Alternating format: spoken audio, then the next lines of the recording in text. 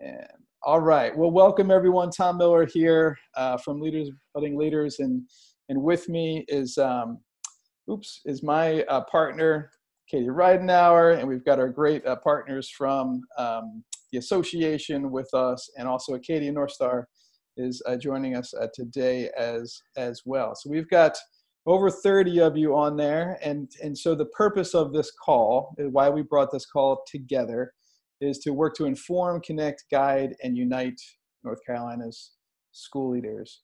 And so what we want to make sure is we answer your questions to the best of our ability and guide you to the right resources, but it's an open discussion. So the hard part is when you put 30 people on a web chat, everybody wants to communicate, and so if you want to, it's fine. You could put something in a chat, hey, can I be next? Or if there's a pause or an opportunity, go ahead and unmute yourself, because we want to hear your voice. I don't want to hear my voice. I want to hear, the real experts who are having to deal with this on a daily basis. Now, I am a parent of two, so I've been learning all sorts of digital products like Seesaw and how to use Google Classroom and all those fun things. So I am in there with the parents every day, and I'm writing down notes, like what would a parent need to know, so I can communicate it back to the teachers and say, hey, here's are some things you need to be looking for. So keep that in mind if you do have any children, about, what are the step-by-steps, because I think there's going to be some great new learning for teachers in general about how to build better task analysis, how to better communicate, because you got to break down learning in 3 to 5 minute chunks here for sure. So I just want to share something one of my mentors said to me today. He said, look, just remember, no teacher has asked for this, right? No school leader has asked for this. So we have to make sure that we are always walking into these, situations with empathy and seeking to understand about, where we are. Everybody's at a different level in your school, in the community. So just keep on thinking about what will success look like 30 days from now or 10 days from now. I mean, whatever, framework you want to build around, it's okay. What will success look like? And how am I working each day to get our organization there, or our team there, or my classroom there? And it seems to be, from what we just heard on that call, you have an incredible amount of autonomy, is what I'm hearing. Pretty much it is a local decision, and you're looking for, direction. We get that. But you're pretty much creating the box for 99% of that direction. So really take this opportunity. Crises will reveal themselves, right? It will really help leaders reveal themselves, and you're going to have some surprise, staff members that really take it to the next level, and you're going to have ones that maybe disappoint. Either way, remember, nobody asked for this. So really focus on learning what's most essential of my time for my organization to better support my teachers, my learning community, your overall community, right? So I'm going to open it up to Katie, and then, Rhonda and Lisa. And, here's some of the key topics that were shared on the earlier call. And then maybe there's some new ones in the chat box that I want to make sure we get to. But Katie, just, go ahead and say hello to the community, Katie. Hi, everybody. So glad to be here with you today. And, Tom and I are here to help you get answers. So we don't pretend to have all of them, but we feel like we have great connections, and lots of them are on this call. We have Rhonda and Lisa. We have Sarah from Acadia. So please feel free to reach out or call us at any time. We are here to serve. Awesome. Rhonda, Lisa, you guys able to chat? Yeah, you're ready for me to start my remarks? Yeah, go for it.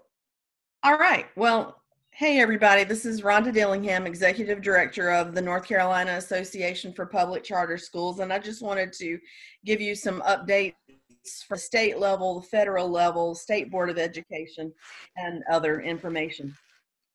Governor Cooper and members of the coronavirus task force held another press briefing yesterday. At this point, no new executive orders have been issued regarding statewide closures of non-essential businesses or a shelter in place.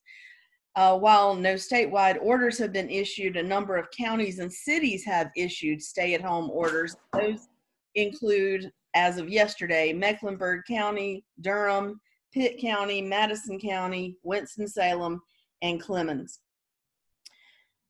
The House Speaker, Tim Moore, convened a select committee on COVID-19, and they met remotely yesterday morning. The Economic Support Working Group heard presentations on the federal response to the crisis, state fiscal implications, small business loans, and unemployment insurance issues. The speaker began the meeting with an overview of the state's emergency funds and savings, including $3.9 billion in unemployment insurance, $1.1 billion of savings reserved for rainy days and disasters, and $2.2 billion in cash on hand for unappropriated funds. The goal of the working groups is to define the needs of the state and outline legislation so that bills can be crafted and passed quickly when the legislature returns. And currently that is not supposed to be until April 28th. The working group on education is meeting right now, actually, and we have our government relations team listening to that meeting, and we'll get a report from them, and I'll definitely pass that on. In anticipation of the education subcommittee's meeting today, I sent them a letter outlining 3 major concerns from the field, and I did hear back from a few of those legislators thanking me for that information, and I'm sure it will be addressed on their end. On the federal front, yesterday the Senate passed the CARE Act. That's the Coronavirus Aid, Relief, Economic Security Act.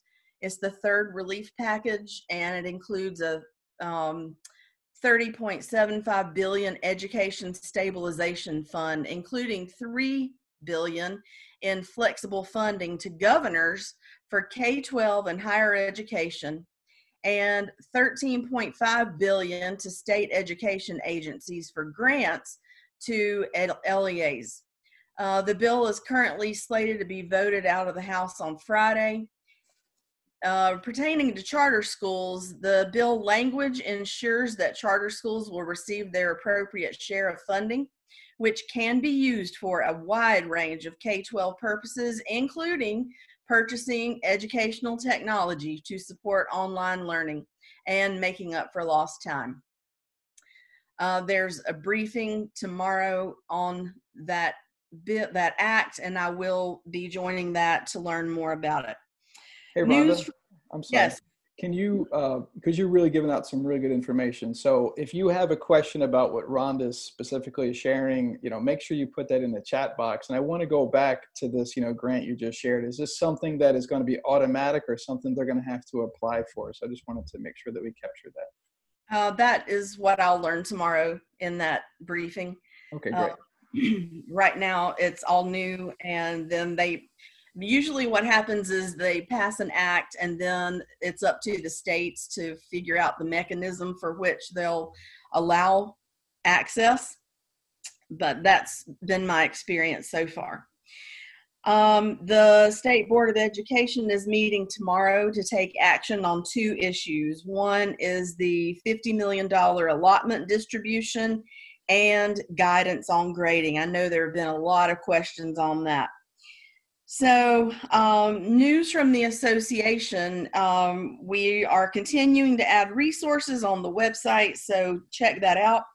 And I send out daily emails with an update of pertinent information. If you're not getting my emails, let me know in the chat box, and I'll be sure to update you to the listserv. And then something new I'm doing, we've talked about how adversity sometimes pushes you to do things you wouldn't have done before.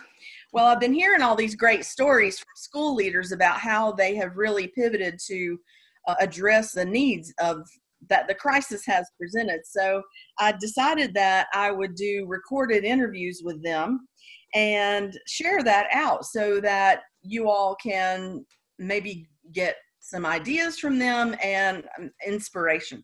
So far I've interviewed Dr. Charles Fuller and his admin team at Envision Science Academy. I posted that to Facebook yesterday and I linked it in the email that I sent. And today I interviewed Lori Roy from Cape Fear Center for Inquiry. That's my update. Any questions, let me know. I'll be glad to answer any that I can. Awesome. Yeah, and make sure, Rhonda, even put your link on the side in the chat box, or if there's some folks who want to be interviewed or want to share stuff, there's great things happening all across the state. I had a really great conversation with one of the North Carolina superintendent. She's applying to be it, right? She's running for it, Catherine Truitt, and there's just a lot of really good things happening across, and so folks need to know about it. It really helps build the faith, right, and starve the fear. That's what we're doing, right? Build the faith and starve the fear in terms of these situations, and be there. So awesome, great job, Rhonda. Thank you as always for all the work. I know you're working 24.5 hours a day, if that's even possible right now. And someone who's working 48 hours a day. Go ahead, Lisa. You ready for your update? There were some really good questions about unemployment and hourly and all these other things. So I know you've got some really great stuff for us, as always.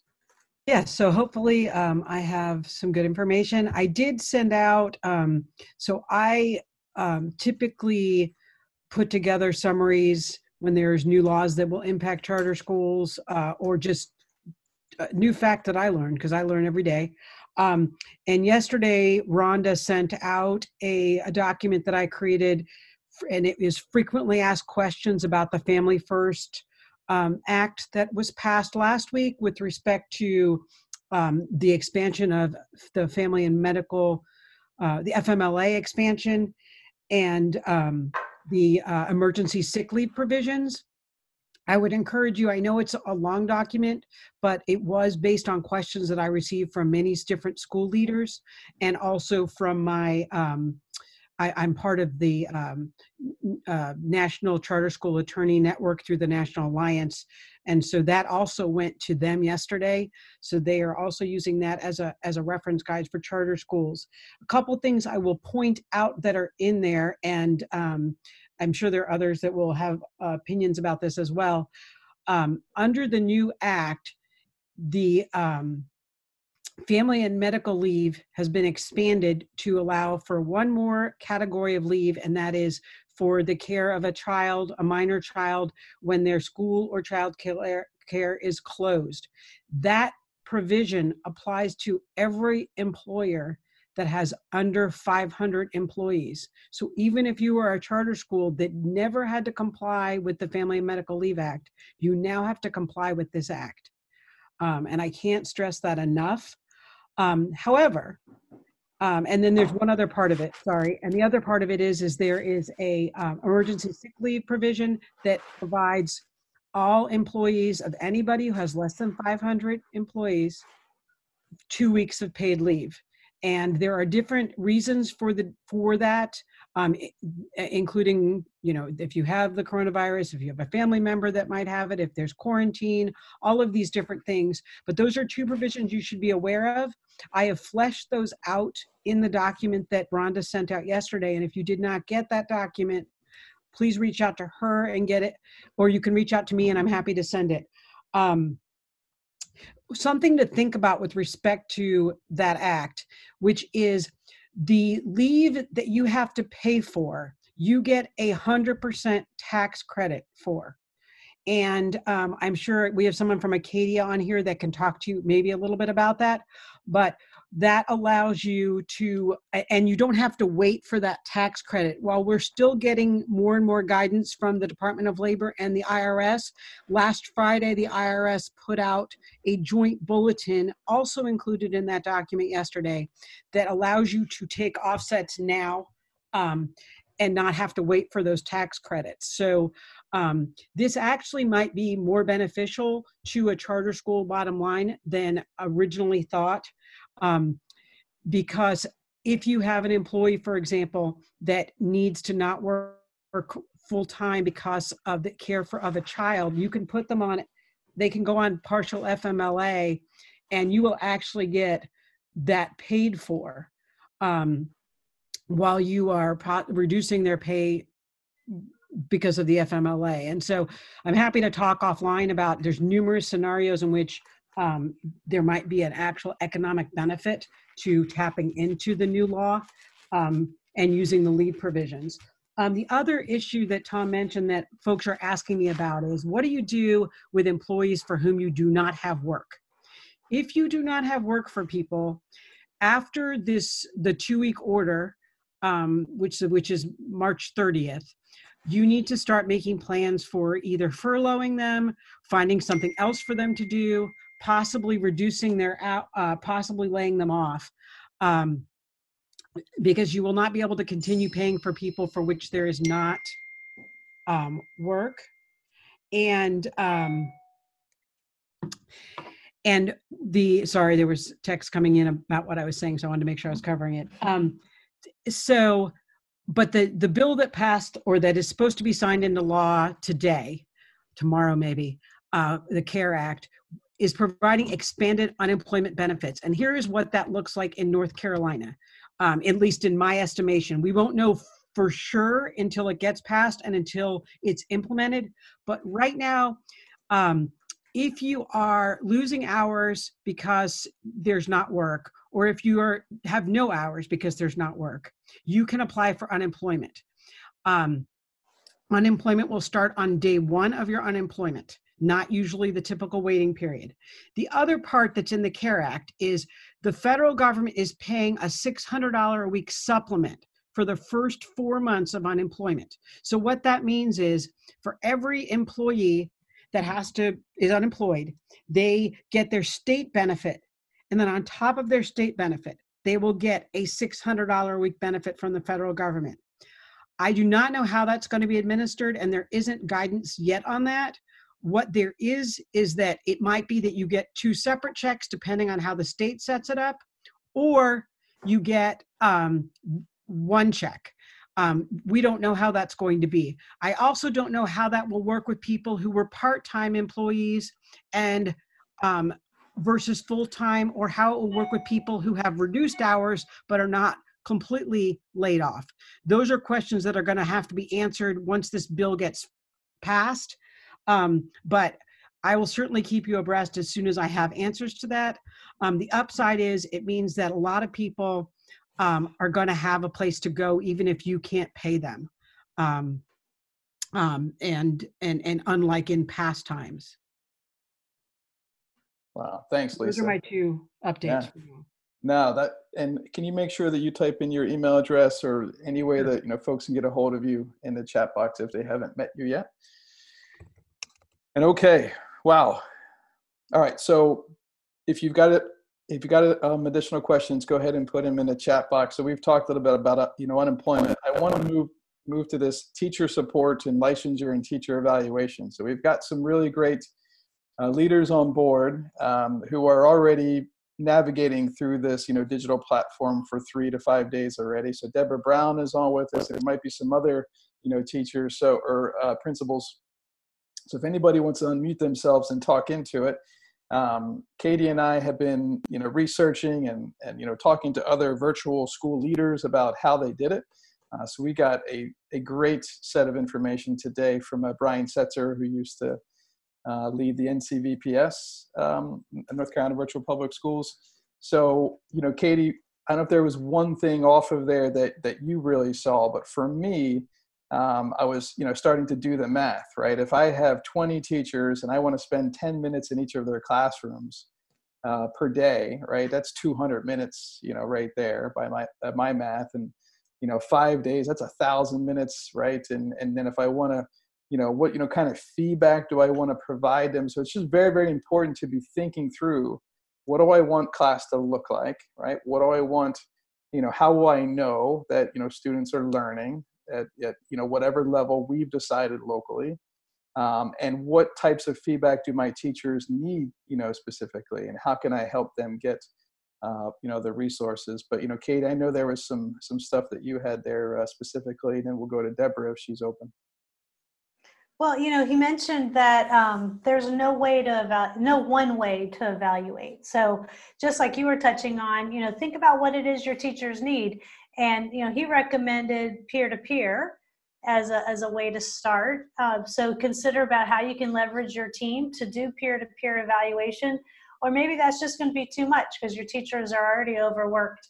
But I think mostly he was saying there are lots of resources out there, and he shared quite a few with us on how to do this, the quality online, review. But just to pick one and to make it work for your school. The call with OCS just indicated that schools are being given a lot of autonomy in how they operate.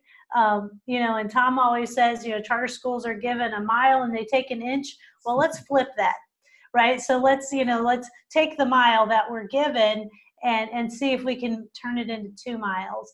And maybe you'll be able to observe and give feedback better than you've ever been before.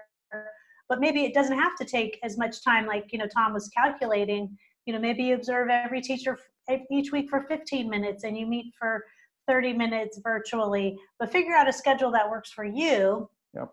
And then just get started. Creativity comes once, you put in action. Yeah, and remember, so the questions were specifically around licensure. Mm-hmm. Here's something that you need to remember. Teachers get their license, based upon the work that they do at your school and, whatever your local plan is. So, you sign that paperwork as a principal to renew their license, and it goes into licensure. There's not a ton of, communication unless, things have changed in terms of the sharing between the beginning teacher or the, or like the educator effectiveness group compared to a licensure group. It's still all local. You don't send every NESIS evaluation. You don't send all that stuff. So the work that you can do is whatever you guys set it to there. So just be conscious of that, and look at your licensure renewal plan and your BT support plan, and just, how could we do this? What would this look like over at least at minimum the next 6 weeks? So I know we got some really great teachers on here too. So Deborah, you willing to share with us? I see you over there. Sure. Well, one thing that we decided to do was to give some blanket CEUs for technology. So we're not asking the staff to track. We know every staff member has just suddenly been thrust into full-time Google Classrooms and Zoom platforms and Flipgrid and lots of new apps, and they're putting it into practice every day. So we are just going to issue to our staff some blanket CEUs for technology. And I've already told them that so that they understand that we're appreciating that we understand that they are learners in this situation as well. Man, and the second thing that we're trying to do is to kind of apply the same philosophy that we're using with student work, which is in an online platform where you really are just in survival mode. This isn't really digital teaching. It's not like the kids signed up for this. The teachers don't have the pedagogy for the background in it. This is survival mode, right? So our main goal is to stay connected to the kids, keep the kids connected to each other, and keep them connected in some fashion to learning, curiosity, discovery. We don't want to kill that joy in there. So the same thing for our staff. We want to be providing feedback that's helpful and useful to them, that's helping them solve problems, that's letting them know what we see that's working and giving them that kind of thing, but not necessarily worried so much about the formal evaluation process, the kinds of things that we might do as an end of the year. I mean, we'll see where we go from that, but that's where our current thinking is on the admin team anyway, to explore us. Awesome. Yeah, and I just love, from a principal's perspective or a coach or whatever you are here, remember mentors are, built to grow people from where they are, right? So the super majority of everybody we are learning on the fly with with no equipment or resources, some of you. So to really think about where they started compared to each week, what would a little bit more success look like? They're all not going to be, flipped, classroom professionals in a week, because flipped classroom professionals take decades to really, really master if you want to do it well. So thanks, Deborah. Anybody else, whether it's a teacher or a coach or anybody want to share? I know there's been a couple of comments here in the chat too, Katie. So keep me up to date on that one. Will do. Yeah. All right, and then let's see another. So that's one. Beginning teacher was one, and so I want to make sure that we hit that. Another topic was summer camp funding, right? So that's really going to be reliant upon. But I think what I heard them say is that you're not going to lose any funding. You know, everything is just going to be repurposed and reused. So I don't know. I think Acadia is on with us. So if they want to unmute themselves, if they've seen or heard anything different, or if you have any financial advice to be giving during these times, we would love. I know we had Cass or Sarah, maybe even someone else. So you let me know if you're able to unmute, and we would love to hear your side of any financial pieces.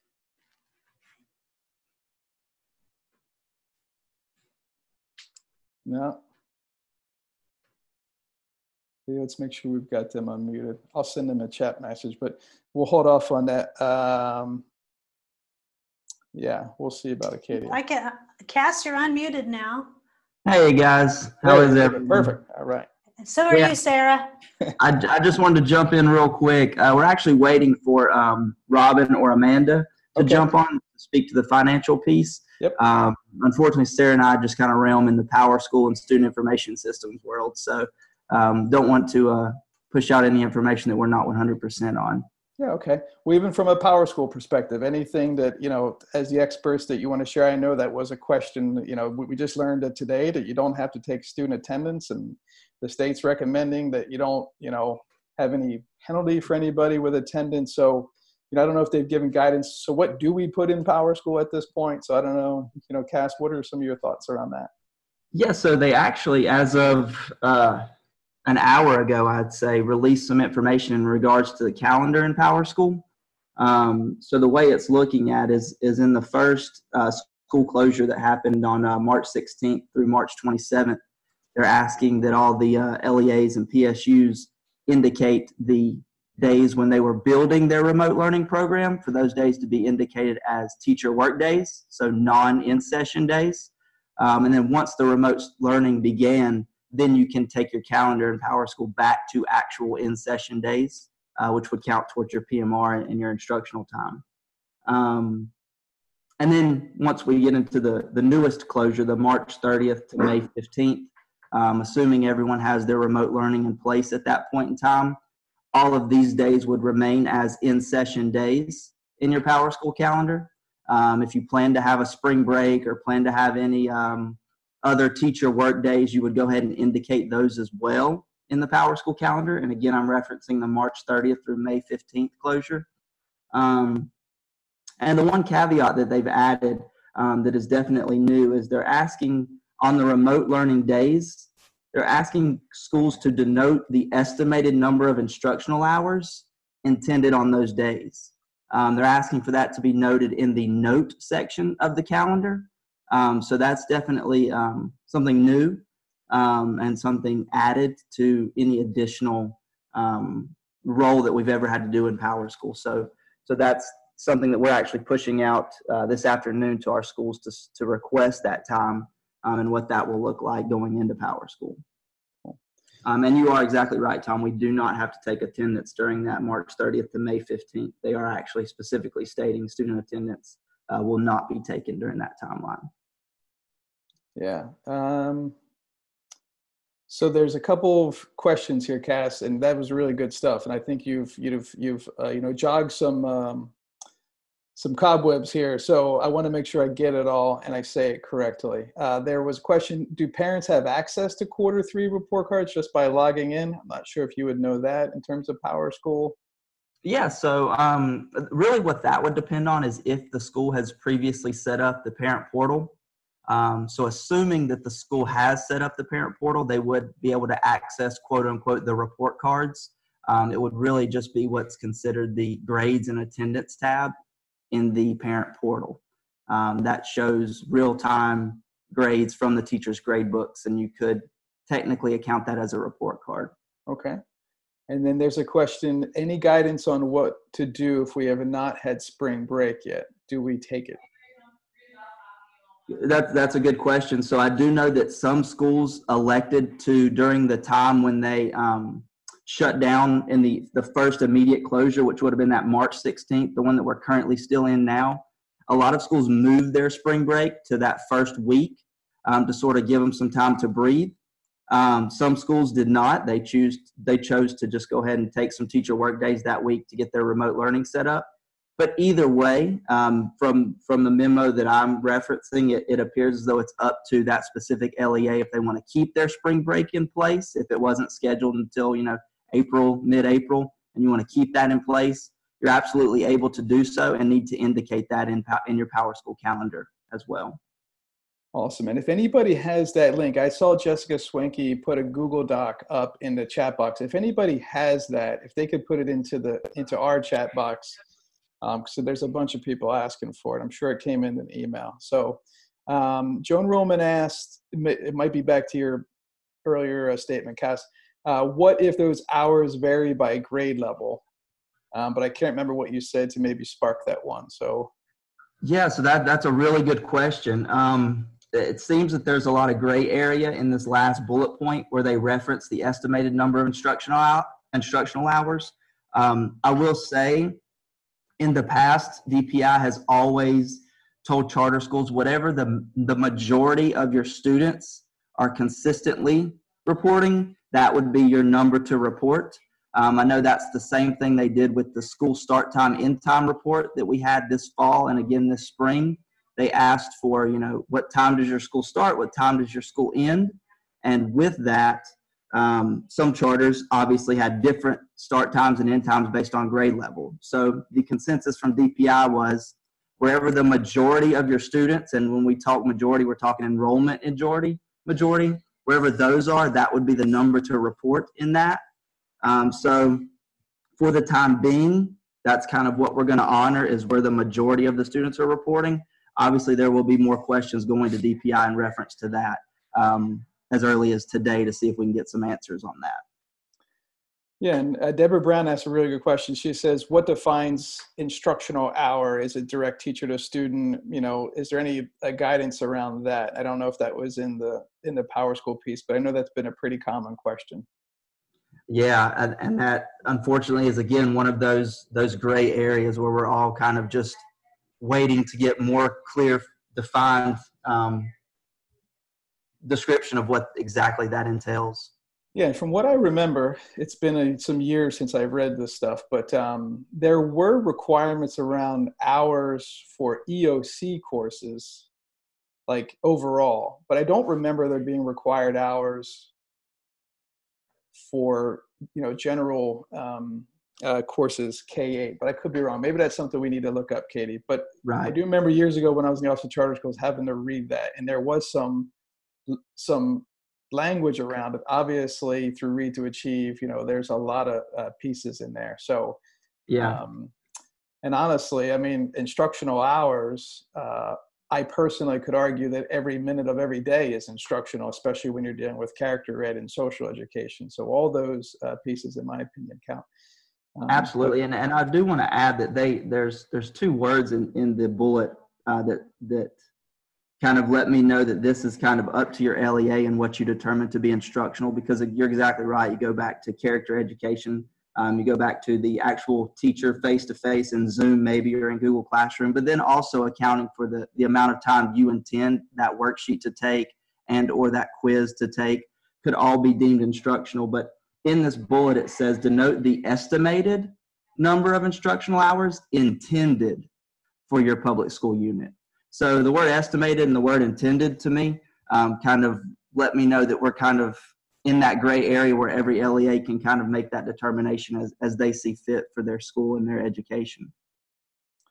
Yeah, and the document, Kelly Painter shared the actual link. It's in the chat box if you don't have it. There's a couple questions around, spring break. So I love a couple of these ideas. There's some schools that are only doing a 4-day work week, or like a 4-day student work week. There's some folks that said our families need a break because this is a hard time for everybody. So your population, you need to make the best decision based upon your organization first, team second, and you third. So I want to make sure I didn't miss anything here. Tom, I was just going to tell you that Cool. Amanda from Acadia is now available if anybody great. has any finance questions. Okay, well, let's stick with Powerschool, then we're gonna go to Amanda next, because I want to make sure that we hit all these, but I love that. Thanks. Welcome, Amanda. Sorry, I couldn't find you in the chat box. I was trying to unmute you. Is there anything that anybody sees that I missed here? So the required instruction hours are 1,000 per year. We're told to subtract lunch and recess, yeah. No specified hours of seat time. Okay. Okay, cool. All right. So if there's anything more on Powerschool and attendance, feel free to go ahead and put it in a box. We'll make sure we come back to Cass. So then, okay. All right. So Amanda, we've got some questions on finance. Some were about, help me out, Katie, it was reading camp money, right? That was one, and just some other pieces about how to pay employees. And I think Lisa specifically asked, hopefully you asked that question. If not, Lisa Gordon-Stella can come back in and ask. And I know Lisa wants to share something really important. I wanted to ask about whether or not she has information about the tax credits under. Tax credits, that's right. Yeah, the Families First. And as far as we understand, the way the credit is going to be taken is the amount is going to be deducted before the payroll taxes are paid. So after every payroll run, when you pay your federal taxes, whatever expenses you have for salary that you're paying for people on leave, and it also covers health benefits during that time, you will just deduct that amount from your payroll tax liability, and that's how you get the credit. If for any reason the payroll tax liability amount does not cover fully the expenses that you have, then you will apply to the IRS for those funds.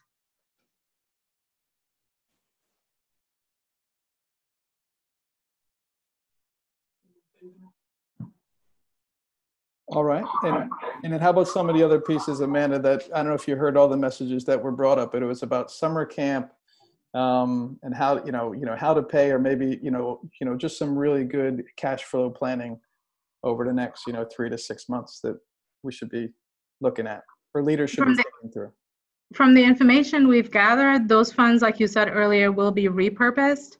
So instead of just being able to use it specifically for the summer reading camp, you may be able to use it to cover some of the expenses that the schools are incurring at this time. Another one that I saw in there is funds allocated specifically for technology or reading devices. Those can also be repurposed for the schools, buying more Chromebooks and equipment for the students to have at home. Right. So it's a little more flexibility in how to use the funds. One thing I do want to stress, because it's a question our clients have been asking, is if it's going to be extra money. And at this point, it's not extra funds that they're receiving. It's the funds that have already been allocated to the school, just repurposed. That's a big one. And I was actually thinking, Amanda, because I'm a little bit crazy, what if you decided as a school to extend your school year and go past June 30th? I'm just throwing it out there. There's usually a rule about at what point you can spend money. So any, guidance, I mean, you can spend local money at any point, but if you go past the June 30th mark with your school year, what unintended consequences should you be thinking through? So state funds expire at June 30th. So that's, funds that come through your PRC 036, which is your biggest pot of money. Those have to be spent by June 30th. And we have not seen anything saying that that time has been expended. Summer reading camp money will carry forward as usual. You can spend that in July, August, up to September 30th. And federal money will carry forward. So when looking at how to plan around those expenses, as far as we know, we have not been told that they're going to extend the deadline for spending state money, so that state money has to be spent by June 30th. Okay, perfect. And then there was a question that came in. I know there's some flexibility, so just, kind of throw it out there. These are charter schools, folks. I love it that they're thinking outside the box. Could a school pay to set up a teacher with internet and a data plan so they could work from home? It's up to the school and the board if they want to cover those expenses for the teacher. But yes, they can cover those expenses if they like. Yeah, and there's just a special code if they spend something extra. I think there was a code sent out, last week. If it's an expenditure that was not expected, that's a separate code. But if a school decides to use money that they already have, local or state money, they can purpose that. Correct. Correct. Okay. And from the regulations we got from DPI, so as far as coding, the regular purpose code, the fourth digit of that code will now be an 8. And those are for any expenses specific to the situation. So it's not ordinary expenses, it's any expenses that the schools are incurring above and beyond their normal expenses because of COVID-19. And again, it does not say that the school will be reimbursed for these expenses. It does not say they will get extra money for these expenses. At this point, per DPI, it's solely for data collection. And so you got my brain going here. And Lisa, I want you to, chime in here. So my son loves ice hockey. He's a big fan. And so the ice hockey leaders are just, starting to ask, what if we extended the year, past the normal contract time? So for them, it's like October. And they're saying that every player is going to need to renew their contract at some point. So let's think on this. From a teacher perspective, charter school contracts, if you have an employee contract, it's set for a start and an end date. The state specifically said that state employees won't work for more than the 215 days that's in their contract. But however, remember everybody, you're not state employees. So tell me if I'm wrong here, Lisa. So if you were going to work past your time, because I see Lisa made a point here, spring break should already be in your employee and student handbook. So it's too late to amend employee contracts now. So what should they be thinking through, potentially, Lisa? Because we don't abide, unless I'm wrong, we don't abide by that 215-day rule that state employees do.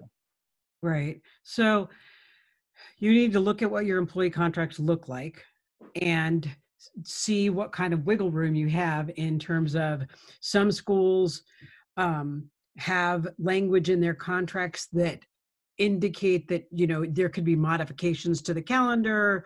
It gives you some wiggle room on how late the calendar goes.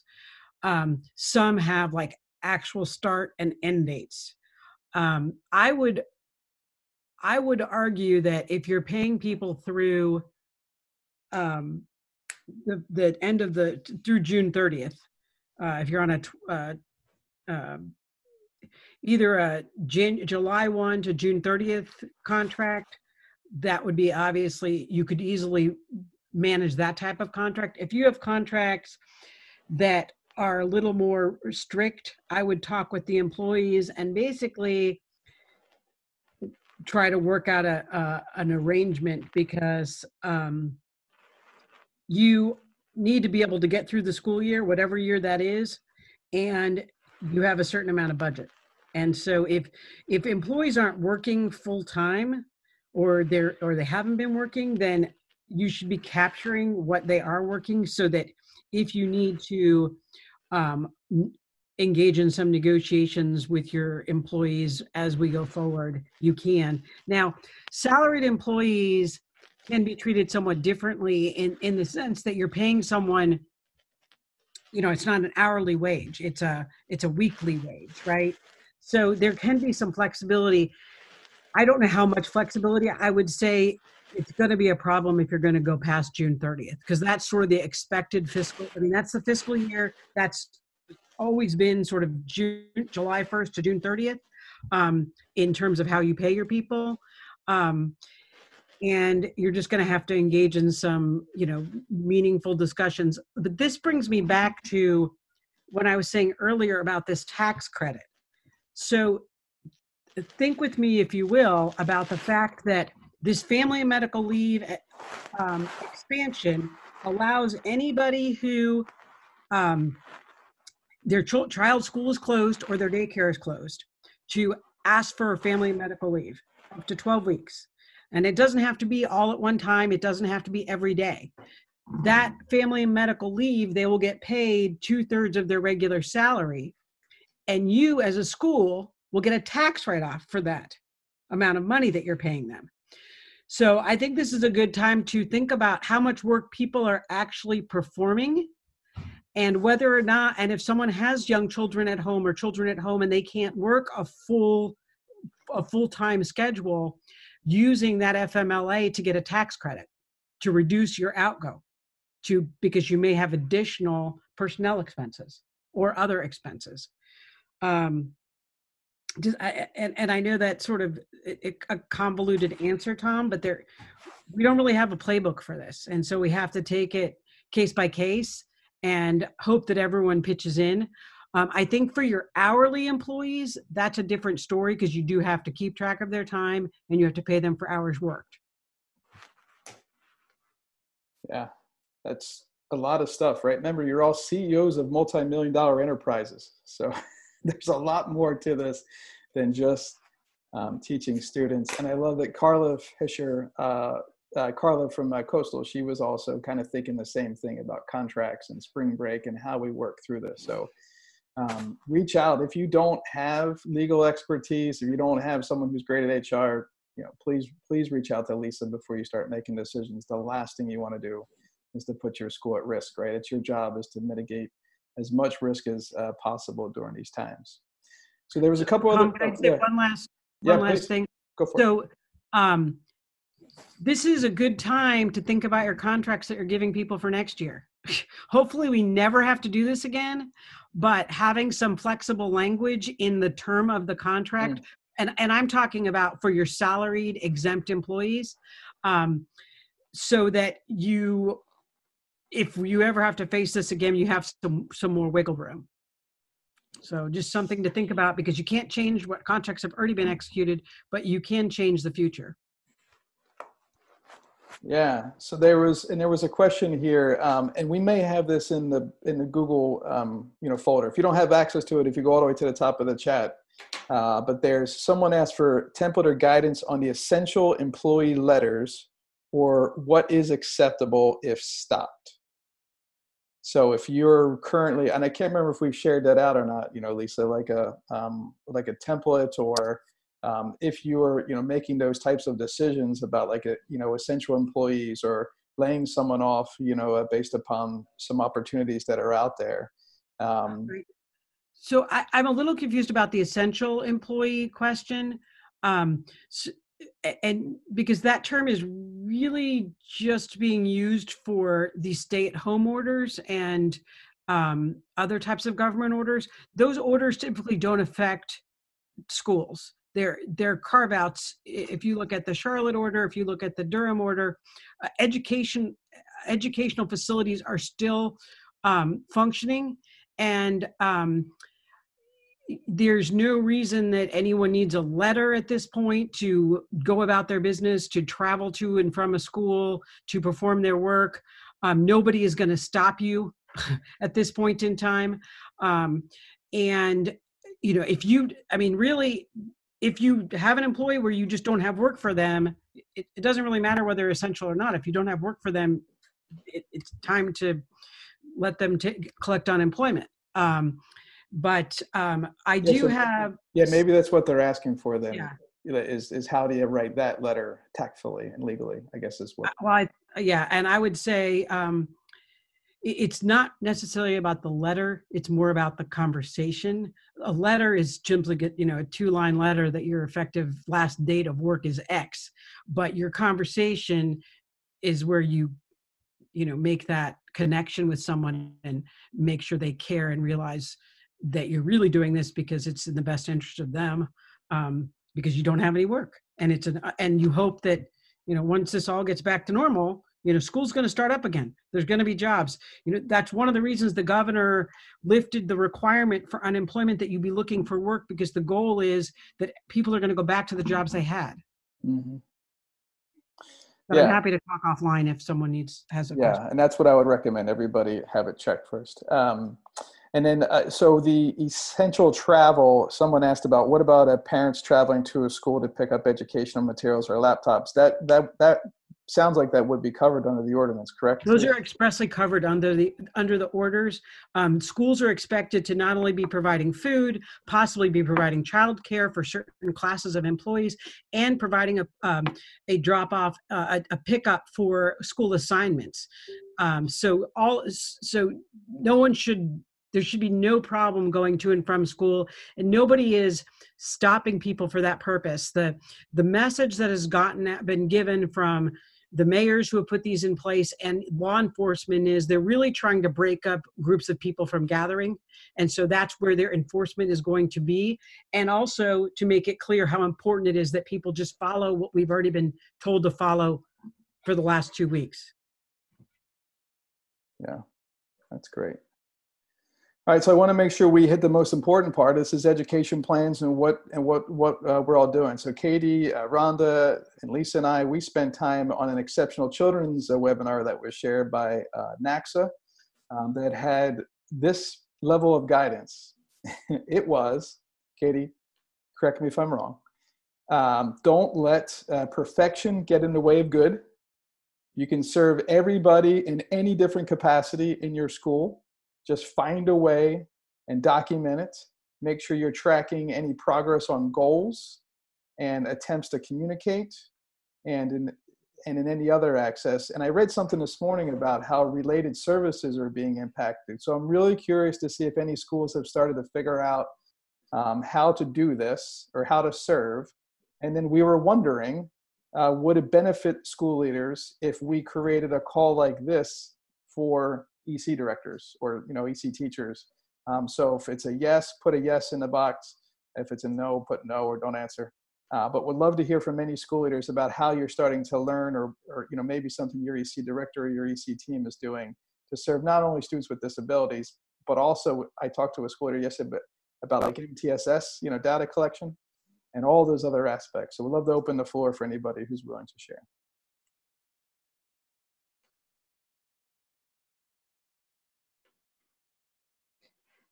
I was going to chime in with one of the key takeaways that that they shared in the NACSA presentation was that schools and districts should convene IEP teams before changing students' placements, and they can do this remotely if needed.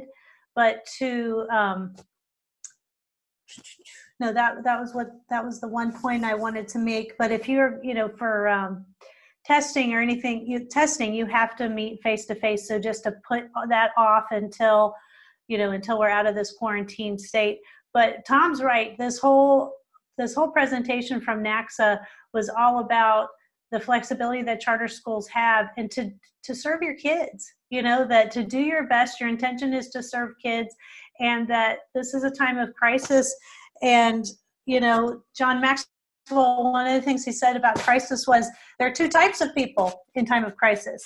One will say, how long will this last? And the other one will say, how can I get better? So this is a chance for you all to be number two and say, how can we get better at serving our kids, whether they have an IEP 504 or not? What can we do during this time to get better at that? Yeah, awesome. Mary Jo from the Learning Center shared that they were already using .com therapy. They're way out there in Murphy. And she said it seems to work seamlessly during this time, and they're working tirelessly with our EC staff. So collaboration between EC staff and teachers is critical. Really starting to look and just really, really document as much as possible. And it seems like the EC call would be great. So I'll share that back out with you all, and you guys can sign up and share it with them. And in terms of education plan, there's lots of resources inside the Google folder, but would love if anybody wants to share a win in terms of their education plan. Would love to hear someone out loud, or just maybe a question that you still want to pose out there, because some of you are still really navigating through what is it that we're going to commit to.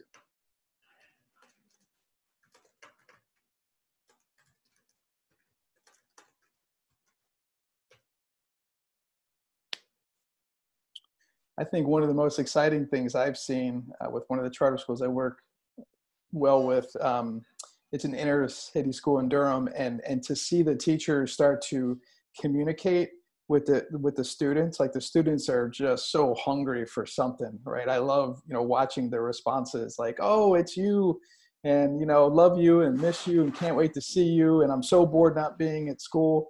I mean, so, for me as a co-teacher in a lot of the classrooms, I love reading those comments. So, relationships is going to be the key to get through this on the front end, for sure, because you don't want to be repairing on the back end.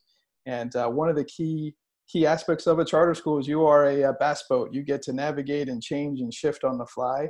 And large, school districts, whether it's something like Wake County, right, who's serving, well over 100,000 kids, or Columbus County or Bladen County, which probably has very little access in internet, right? What are they doing compared to you all? So really, really think through that you can shift on the fly, and your first idea might not be your best idea, but it's an idea.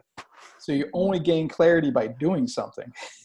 So try something and use your best teachers to best navigate. So awesome. Hey, Tom. Yep, go for it. Hey, this is Kelly from Tiller. And one of the things that's worked really well for us is our teachers have a weekly email, and it's sent on Sunday evenings by 5 p.m. And it sets the tone for the week for the parents, reminding them to focus on, getting done what they can get done. We're here for them. They've done an excellent job laying out, the plans for the week and prioritizing what those plans are, and it's of course differentiated for our K through 5 levels. And then embedded in that, most of my teachers have created some office hours, and that has worked incredible this week. An hour span in the morning, some of them even an hour span in the afternoon, to be able to have that good connection time with parents. That's dedicated to parents, empowering parents with some good strategies for at home. And then in addition to that, they've done some conference times with groups of students, small groups of students. In our 3 through 5 grades, those teachers have split their homerooms, and they've done video conferencing as a team of teachers with a small group of students, or they've done some one-on-one conferencing just for that good support. And it has worked out beautifully. We are so proud. We're going to keep moving in that direction where, parents are able to see sort of the goals for the week. Our arts team, art teacher sends a K through 2 activity that's interactive, oftentimes connected with strong literacy, considering, maybe some of the students have limited resources at home for art projects. And then our music teacher, she's done the same and they differentiate K through 2, 3 through 5. And it's those, what we've noticed is all of the lesson plans, just a few, they've embedded the opportunity for for parents to make sure that they're sending, examples of their children's work. And that, in my team meetings with all of my teachers this week, that has been one of the, those benefits, of being out of our comfort zone. Our teachers continuously say, man, I'm learning so much about these children as individuals. And we pride ourselves on building such strong relationships with them in the classroom and building that community. But those teachers are learning an awful lot about them too, and we're celebrating that success. Yeah, I love that. And listen, remember, culture is about ceremonies and rituals, right? And so there's a couple examples on the right, but I saw Kelly on the Facebook page the other day singing happy birthday to some of the students. So I love the fact you guys are keeping a tradition like that to make sure that, students have a chance to be recognized. So, well, look, it's at the top of the hour, so I'm happy to stay on as long as everybody needs, but I want to make sure that, there are some professional development opportunities apparently through the state. I heard them talking about. We've got smaller principal mastermind groups, that are complementary to you all. Katie and I are going to launch a digital teacher, mastermind where we're going to share some of, how to connect virtually and how to, so they can share some things. So be looking for those if you guys are interested in getting your teachers more help to help them stretch, further out of their comfort zone. Feel free to reach out. So, Katie, I want to let you finish up. So Rhonda, do you have any last thoughts, Rhonda or Lisa, before Katie takes the end? And if there's any other questions here on the side, go ahead. And if there's something we didn't address, but I tried to pull the 12 key topics that I saw from your questions from before. This is Rhonda. Everybody who sent me their email saying that you wanted me to add you to the listserv, I've done that. So you should be getting my emails from now on. And I plan to continue to do those daily email updates. So yeah, I'm just really proud of everybody, and I think you're doing a great job. So hang in there. Yeah, thank you, Rhonda, and for all the work you're doing, behind the scenes. And so, as a charter school board member myself, if you've got a board that needs someone to talk to or talk through, Katie and I have been linking into board meetings and spending 5 to 10 minutes with your board, just really trying to help them chart the course and better understand their role during these uncertain times. So you can reach out to us. Lisa's a great resource for governance as well. So Lisa, do you have anything to share with us at the end? No, I'm just always inspired when I hear the passion that people in their voice when they're speaking about these issues, and I really appreciate, as a parent, I really, really appreciate all of you and the spirit that you bring in. Hopefully I can provide a little bit of help when you need it. I will certainly keep you posted on the law that hopefully gets passed in the next day or so. If there's anything that will impact charters or help them out, you can count on it coming from me or from me to Rhonda and Rhonda to everybody else. Cool. There was a legal question. I was just going to say, yeah. Don't let Lisa off the hook. You stay on there. Go ahead, Katie, share. This one about FERPA? Right. So Heather Varankin from Clover Garden said, as our teachers begin engaging in the video chatting type platform, are there any privacy laws that prohibit the teachers from recording these sessions? Our testing coordinator sat in a webinar where they said this could be a violation of FERPA. Yeah, so here's the thing. I'm actually trying to get some clarity on what the parameters of the distance learning platforms are. And if people have experience with them and have looked at this further, please let me know. I did a little digging this morning because the question has come up. So platforms like Zoom, if you go to their website, have a whole discussion of FERPA and guidance on what you should be doing. Okay. I confess I did not read through all of it. I did not have the time to do that this morning, but they are well aware of the FERPA issues. I don't think it's a platform so much as how you use it. So there are restrictions on what you can do as a FERPA covered entity, in that I would be cautious about, say, recording the student discussions if you're going to use those for anything other than a way that privately for maybe evaluation of your students, but not to send out to other people. If a teacher is simply recording their lecture or their lesson that they then want students to access through some password protected portal, that's fine. I think a lot of it comes down to being very smart about how you are protecting those conversations and limiting who can access conversations so that you don't violate FERPA. And it has less to do with what the teacher is saying and more to do about the students and how they're interacting. But there are mechanisms for putting passwords on platforms and on access to certain information. And I would just avail yourselves of all the safety that you can to ensure that information does not get out that shouldn't, or student files do not get out. The other thing is, this is a really good time to remind students of their obligations under your technology use policy, and remind families as well, because most of your technology use policies will have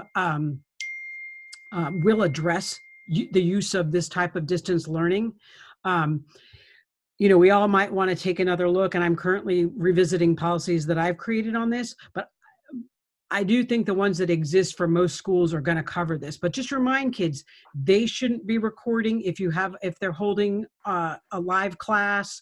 They shouldn't be, it would be the same sort of thing as if they were in a classroom. They shouldn't be sharing what other kids are doing in class, and remind kids that would be a violation of your code of conduct, and then to mitigate your exposure. I have heard from schools where they've already had to have discipline actions against kids who are misusing the technology that is now out there.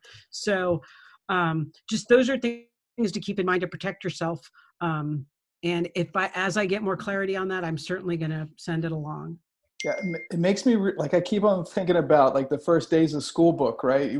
Like everything needs to be retaught here. And this is a great opportunity to teach our kids about, the dangers of social media and recording and what we put in writing. Like I wish most of our adults would really take, adherence to this opportunity as well.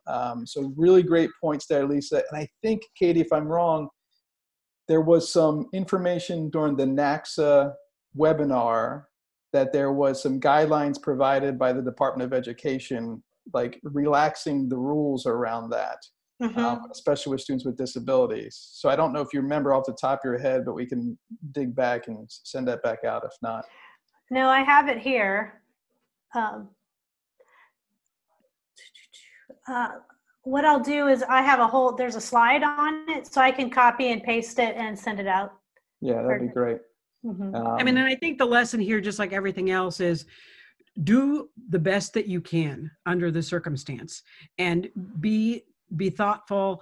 The other thing, Tom, I'll say, it's not just about kids being stupid on social media. It's also about reminding them that if their peers if you're going to get the most out of your education, everyone needs to feel like they're in a safe space.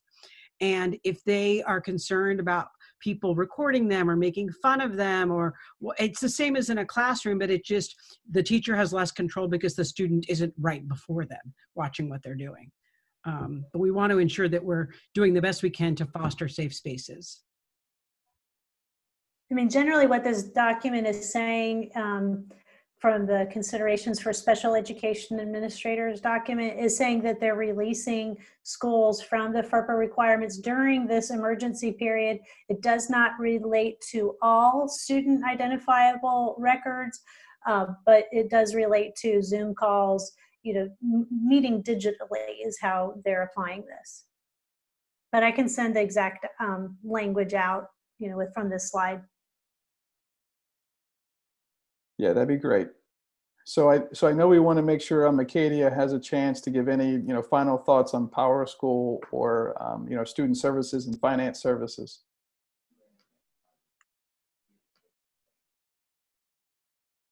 Cass, Amanda, Sarah, any of you on the line want to be able to give some final words? Yeah, so this is Cass.